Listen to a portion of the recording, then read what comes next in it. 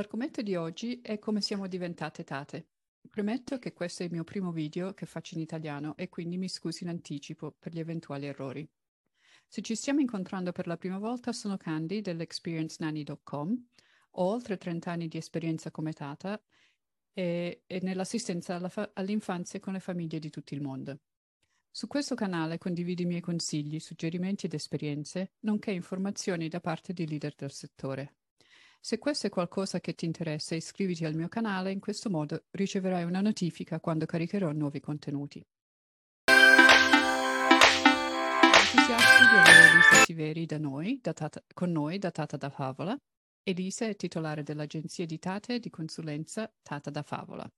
Dopo molti anni nel settore come tata di alto profilo, ha deciso di aprire la sua agenzia per aiutare le famiglie a trovare la loro tata da favola e di aiutare le ragazze che vogliono intraprendere questa professione attraverso consulenze e corsi che arriveranno presto. Consiglio di visitare il sito www.tatadafavola.com. Corso carriere simili, bensì diverse. Elisa, vorrei chiederti come sei diventata tata? Allora, innanzitutto ben trovati a tutti e grazie Candy veramente per avermi contattato e per questa per averti incontrato, conosciuto e per questa occasione che mi dai. Anche di parlare proprio un po' della mia esperienza. Come sono diventata tata? Tata per scelta e poi la vita ha fatto il resto con un po' di magia, mi verrebbe da dire. Quindi ho scelto di voler lavorare con i bambini, ho scelto di mettermi a studiare nel settore, pur venendo da un ambiente lavorativo totalmente differente. E questo vuole essere un messaggio anche in positivo per chi magari sta pensando di intraprendere questo mestiere. Io non è che finisco le scuole superiori e inizio a fare la tata, no, vengo da esperienze varie. Io inizialmente ho un diploma alberghiero che mi ha permesso di fare esperienza nel mondo della ristorazione, del servizio a tavola e porto con me invece come mia passione appunto adoro cucinare. Quindi parto con questo bagaglio, un bagaglio che poi si sposta nel mondo del centro commerciale, negozi, commercio, vendita, sei un numero, però impari a relazionarti col cliente, la vendita. È proprio in quel momento che Elisa entra in crisi. Quindi da questo sistema dove sei esclusivamente un numero, dico no, non sono felice, non voglio stare qui. E devo dire che non mi hanno rinnovato il contratto. Tant'è che la giustificazione è stata no, non ti rinnoviamo il contratto perché si vede che sei triste. Ci sarebbero tante cose da dire a riguardo, perché sicuramente una persona che piega per 6 ore i fazzoletti, come dire, sfido chiunque a essere felice. Comunque avevano il loro brand, ha intravisto questa mia tristezza. Ad oggi li ringrazio perché quella è stata la mossa e la molla per dire ok, allora mi rimetto a studiare. Che cosa voglio fare? Io voglio lavorare con i bambini mi piacciono tanto, quindi sono partita non da un'idea di progetto, ripeto, questo vuole essere un messaggio, spero, utile a chi si trova nella situazione in cui io ero, quindi seguendo proprio un flusso di passione, di desiderio, lavorare con i bambini, ho iniziato il mio percorso. Quindi mi sono rimessa a studiare, ho preso il diploma socio-psicopedagogico, ho fatto 2 anni di specializzazione in una scuola privata, ho iniziato a fare vari corsi, un corso anche a Londra di puericultura, i corsi di aggiornamento per quanto riguarda sempre la disostruzione pediatrica e poi vari corsi anche per quanto riguarda la pedagogia e vari aspetti del mondo infanzia. Quindi ho unito la mia storia di tata, potrebbe essere, io ho unito tanti pezzi di puzzle che mi hanno portato a iniziare come babysitter, ho iniziato come tutte, quindi ho finito di studiare, a fare il mio tirocinio in un asilo nido, ma con me avevo proprio, come dico, il mio bagaglio era fatto di relazione col pubblico,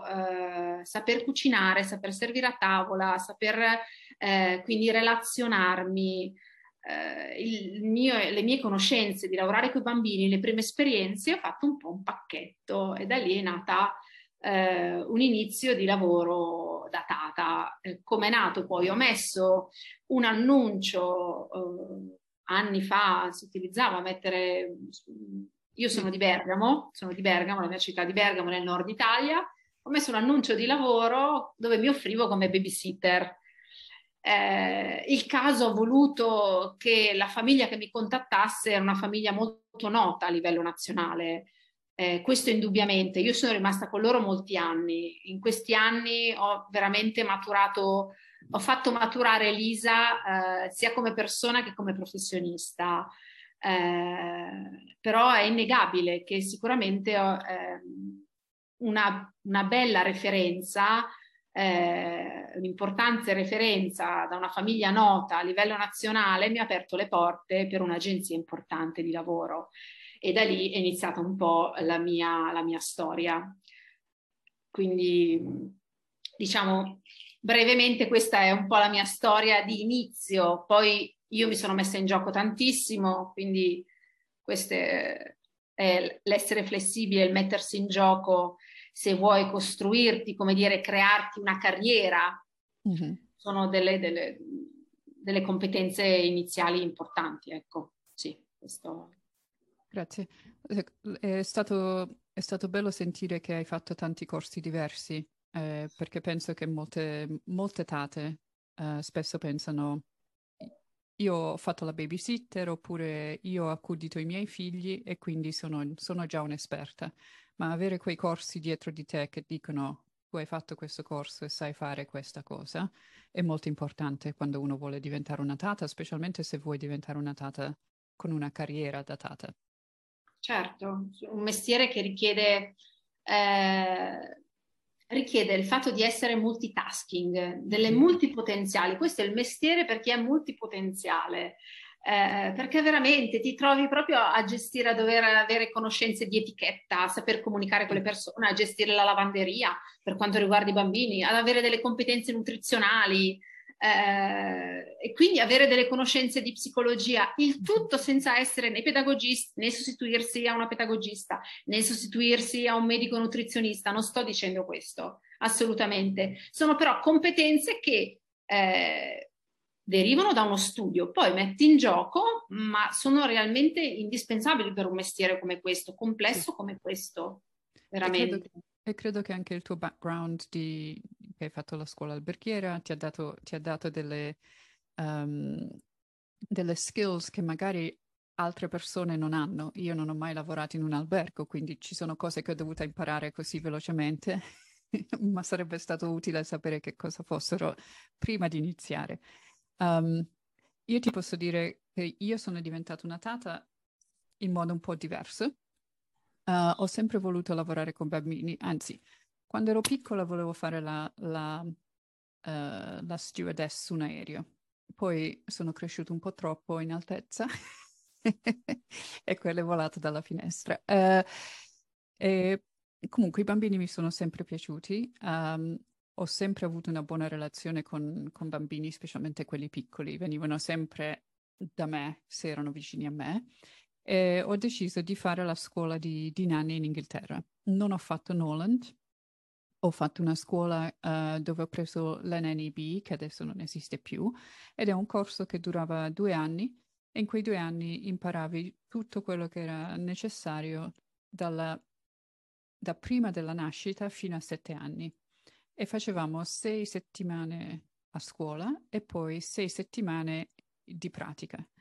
E quindi facevi 6 settimane magari in un asilo o facevi 6 settimane in una scuola elementare o facevi 6 settimane con una famiglia. Così avevi l'esperienza di tutti questi posti diversi in cui l'NNIB ti dava diritto a lavorare. Io in realtà ho fatto 12 settimane in un reparto dove nascono i bambini, come si dice in italiano? La nursery, il Sì. reparto, sì, sì. Ho visto Non ero nascere, ferita. ho visto nascere bambini veramente mi è piaciuto tantissimo poter poi aiutare le madri che avevano appena partorito. Reparto di ostetricia, ecco, Ok, scusami, adesso se parliamo di ok, reparto, mi è venuto in mente. ok. E dopo il mio training ho cominciato a lavorare immediatamente. Il mio primo lavoro dopo il mio corso in Inghilterra è stato in Belgio e poi da lì ho continuato a viaggiare per il mondo. Quindi Caspita. simile ma un po' diverso. Um, Durante il tuo percorso di Tata, che cosa hai trovato di difficile nel tuo lavoro? Sì, nel mio, allora, devo dire, allora, veramente la parte più difficile è stabilire una buona comunicazione, una buona relazione in famiglia.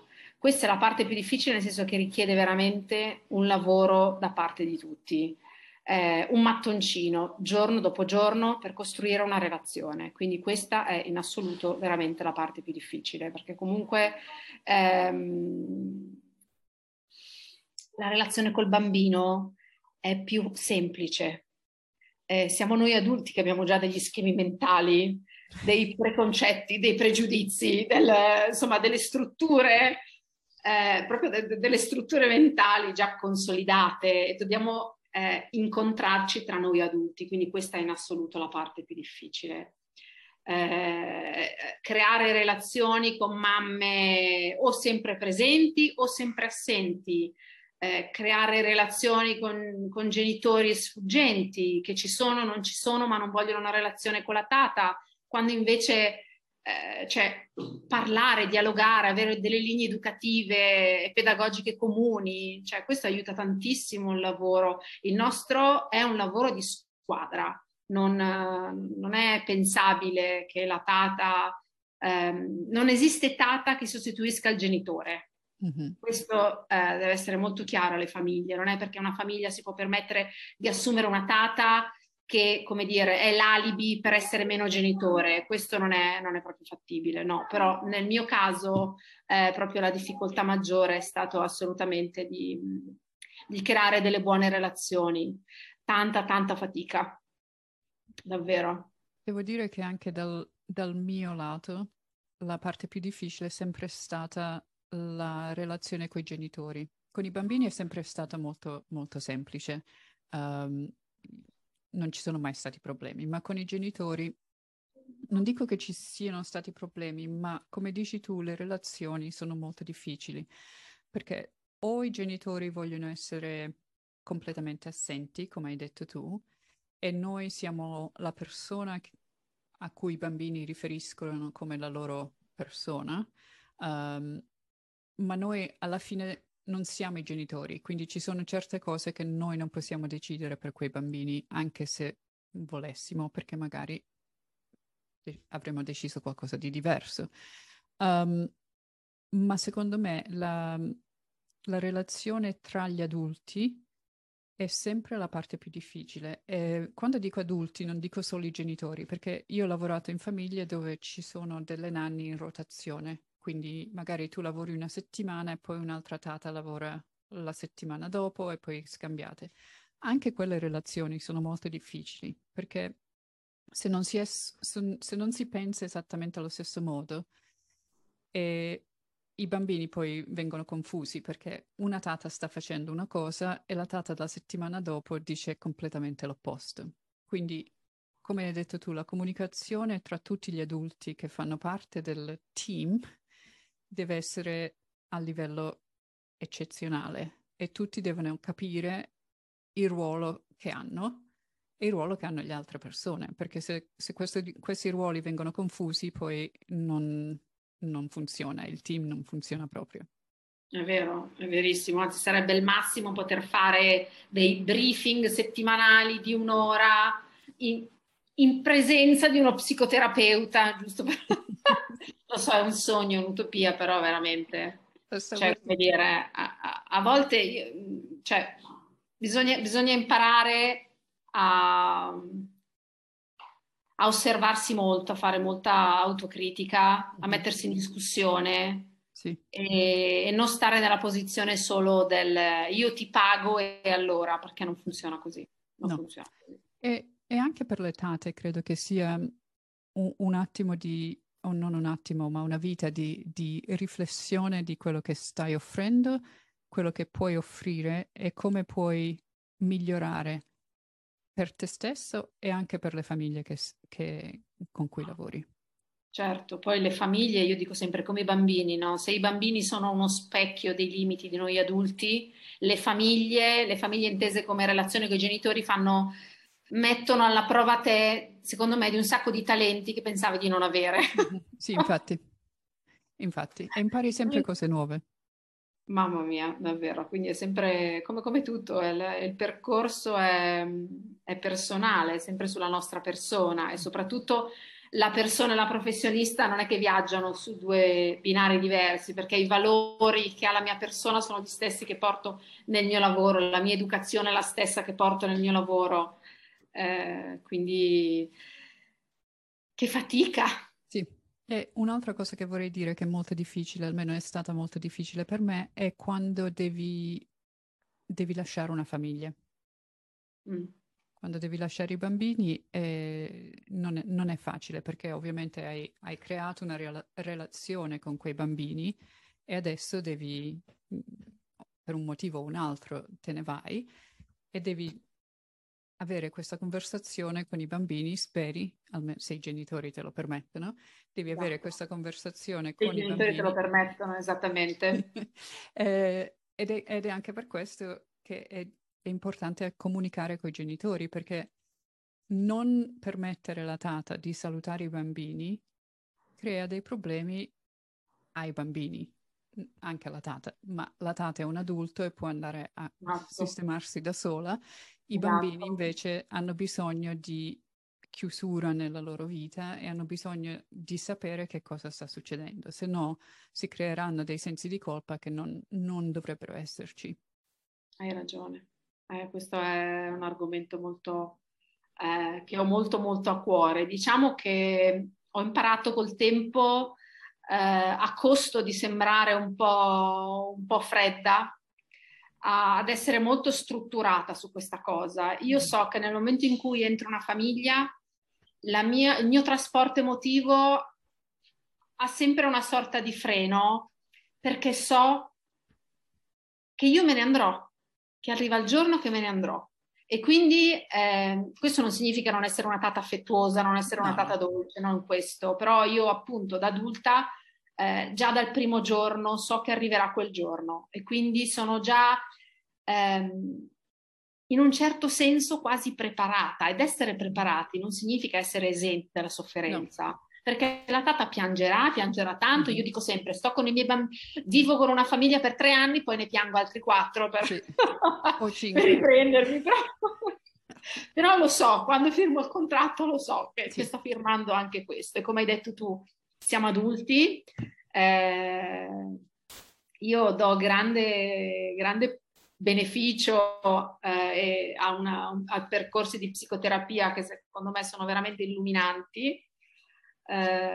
Quindi sì, ecco, io sono preparata anche se fa sempre male, anche se fa sempre male, sì. assolutamente, assolutamente. Però essere delle professioniste significa anche quello, significa entrare in una famiglia e sapere che te ne andrai, non avere quell'atteggiamento, non sei alla ricerca di una tua famiglia. No, È quello che poi si entra nel patologico, non bisogna sì. avere degli attaccamenti patologici. Tu, anche se l'affetto nasce, è inevitabile, col tempo poi si Certo. arriva a farsi dei pensieri per Natale, compleanno, va bene, è tutto molto, molto umano, la relazione umana è molto bella, non siamo delle macchine, però non ci deve essere appunto nulla di patologico. Arriva il momento dei saluti, lo sai, va bene, Sì, bisogna staccare il cordone sì, ombelicale. infatti.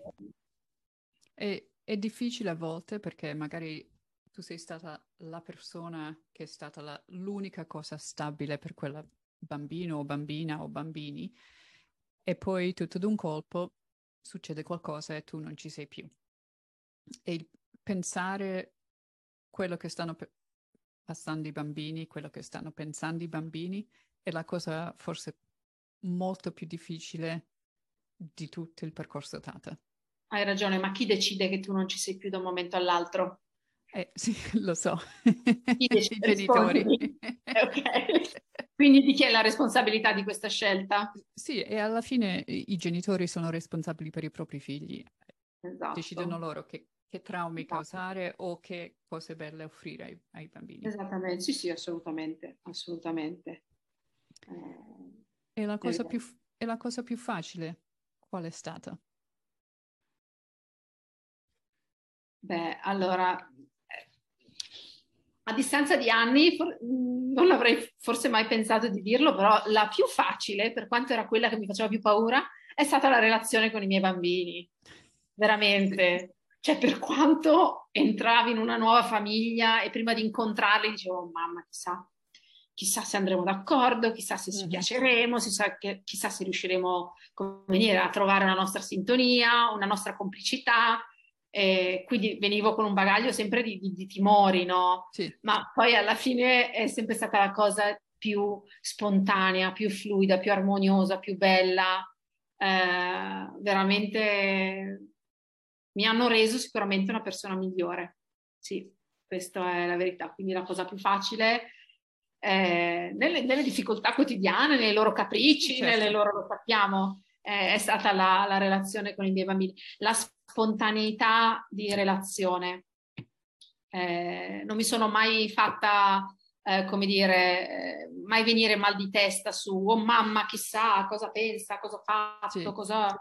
Cioè, questi sono mal di testa che ci facciamo tra noi adulti, appunto. mhm. Col bambino È è diverso. totalmente diverso. Sì, sì, sì, Devo sì. dire che anche per me la relazione con i bambini è sempre stata la cosa più facile, più divertente, più naturale che ci sia mai stata.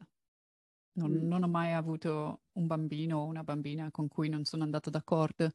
E io ho lavorato con bambini dalla nascita fino a 16 anni, quindi ho tutta ho tutta la gamma di età. Ti capisco, ti capisco. Eh sì. E se dovessi rifarlo tutto, lo rifaresti?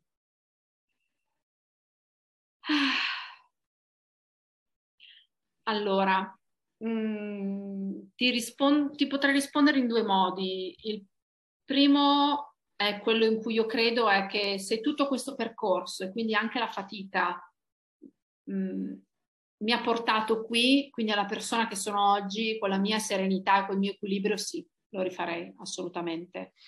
Eh, assolutamente sì. Dall'altro lato, a volte ci sono stati dei momenti così di delusione. A volte capita nel percorso anche noi di non voler ascoltare noi stessi, no? Magari di cose che sappiamo Mhm. già che magari si paleseranno più avanti, così.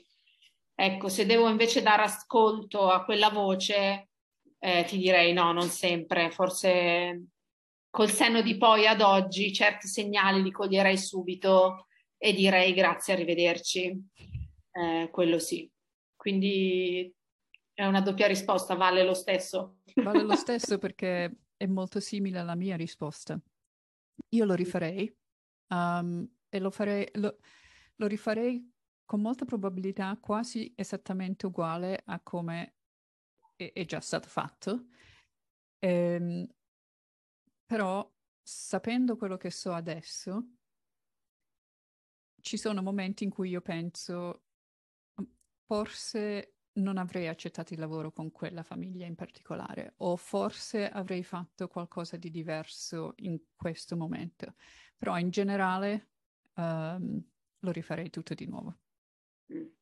Certo, certo, sì, è vero. In quell'occasione magari avrei voluto fare, certo. Però Però si come vive e dire, si impara. esatto, si convive anche con questi pensieri, no? Davvero, Mhm. bisogna un attimino alleggerire la memoria del passato, Sì. perché altrimenti è un bagaglio veramente emotivamente molto difficile da portare in un lavoro come il nostro, che veramente ha delle implicazioni emotive molto molto grandi e di Mhm. relazioni. Sì. Sì, così, quindi alleggerirsi, lasciare andare, perdonarsi. davvero. Essere gentili con se stessi qualche volta è necessario. È vero. E poi sai, noi Tate abbiamo 100 cuori, no? Ognuna Sì. per tutti i bambini che ci affidano, di cui ci prendiamo cura. Quindi Sì. a te ne è rimasto qualcuno di questi 100 libero? Credo che ce n'è un altri 100, ma al momento li sto tenendo stretti, quindi no. No, adesso sono col lucchetto e ho Sì. smarrito la chiave, non so dove sia, o la voglio. Sì, dopo la mia ultima posizione ho deciso che era tempo di darmi un break da tutti i cuori spezzati che ho avuto. E quindi non sto lavorando come tata al momento. Siamo in una situazione molto, molto simile, Candy, sì, assolutamente. Capisco appieno. Grazie.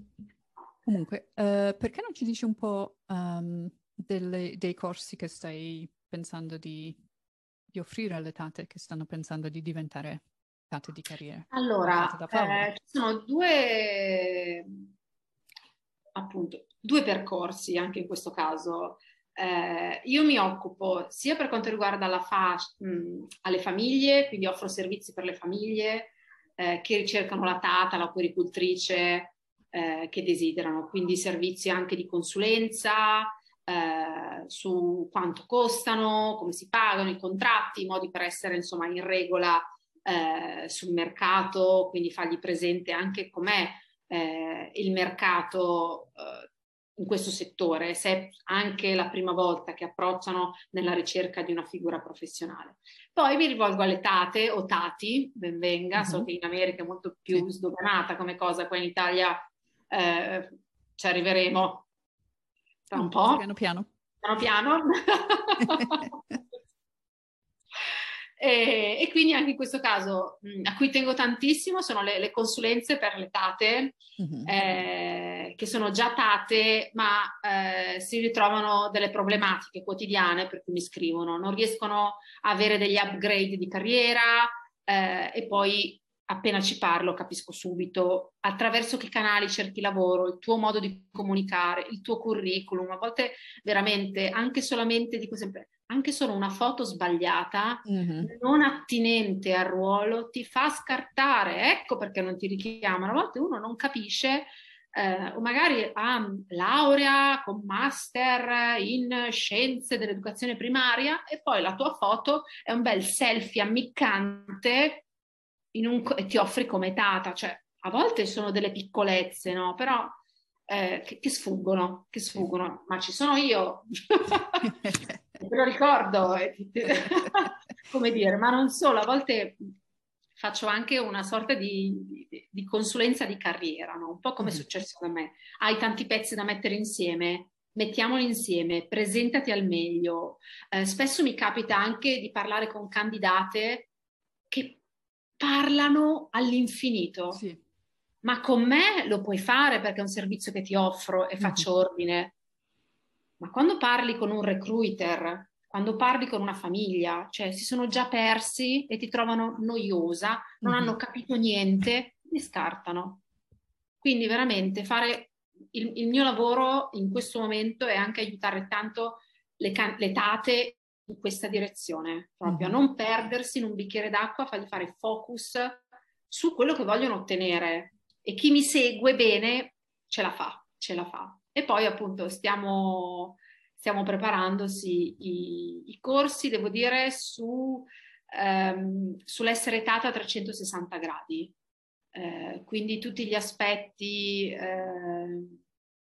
che prevede una tata che vanno oltre l'essere educatrice in un nido, in un asilo, in una scuola materna, che si ferma lì. Essere tata in una famiglia implica ben altre competenze a cui io do enorme importanza, quindi benissimo pedagogia, psicologia dello sviluppo, disostruzione pediatrica, va benissimo, ma poi abbiamo tutta la parte di comunicazione, lavoro in famiglia, come il ruolo della tata in famiglia, quindi tutti questi aspetti, la cucina, cioè tutti questi aspetti che magari in in una struttura privata non ti competono, Sì, perché c'è infatti. una mensa, perché c'è un catering, perché non sei tu che magari c'è una direttrice che comunica ai genitori, insomma ci sono delle differenze. Ecco. Quindi i miei corsi sono orientati soprattutto proprio al lavoro di Tate in famiglia, sì. E senza dimenticare appunto anche nella fascia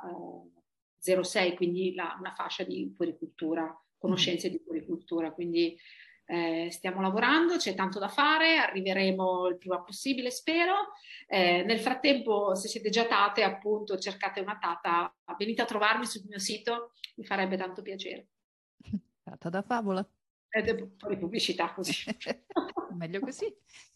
Ok, grazie per aver partecipato a questa conversazione Grazie a te, Candy. e ci sentiamo un'altra volta, spero.